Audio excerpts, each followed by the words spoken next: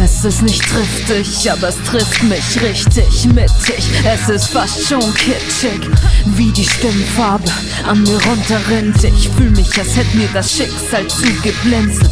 Zweimal hintereinander, wie ein Radar, doch den hab ich runtergefahren. Tja, wunderbar, ich setz Träumen auf meinen Stundenplan und bei meinen Gedanken, tja, auf ihren Gruppenzwang. Der Moment, an dem Anspannung loslässt, in der Hand ein Mic, die Ohren voll Dopeness, die mir den Stoß versetzt. Was wär die Welt ohne Herz? Wohl trostlos und nicht zugetaggt. Ist die Gravitationskraft der Beats, die diese Faszination schafft, mit Liebe generiert. Meine digitalen Homes, mit denen ich nächtelang lache, träume, ohne dass ich schlaf oder aufwache.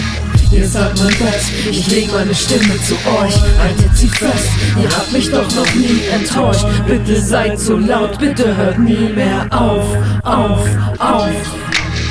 Ihr seid mein Bett, ich leg meine Stimme zu euch. Haltet sie fest, ihr habt mich doch noch nie enttäuscht. Bitte seid so laut, bitte hört nie mehr auf.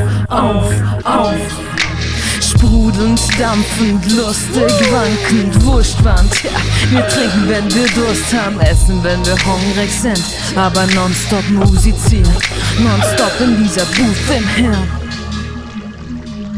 Von Kopf bis Fuß in ihn, Tracks in mein Kokon, ohne Kontinence, es regnet Soundbonbons. Das schmeckt mir vorzüglich, ich lüg nicht, es ist wie Zucker für mich.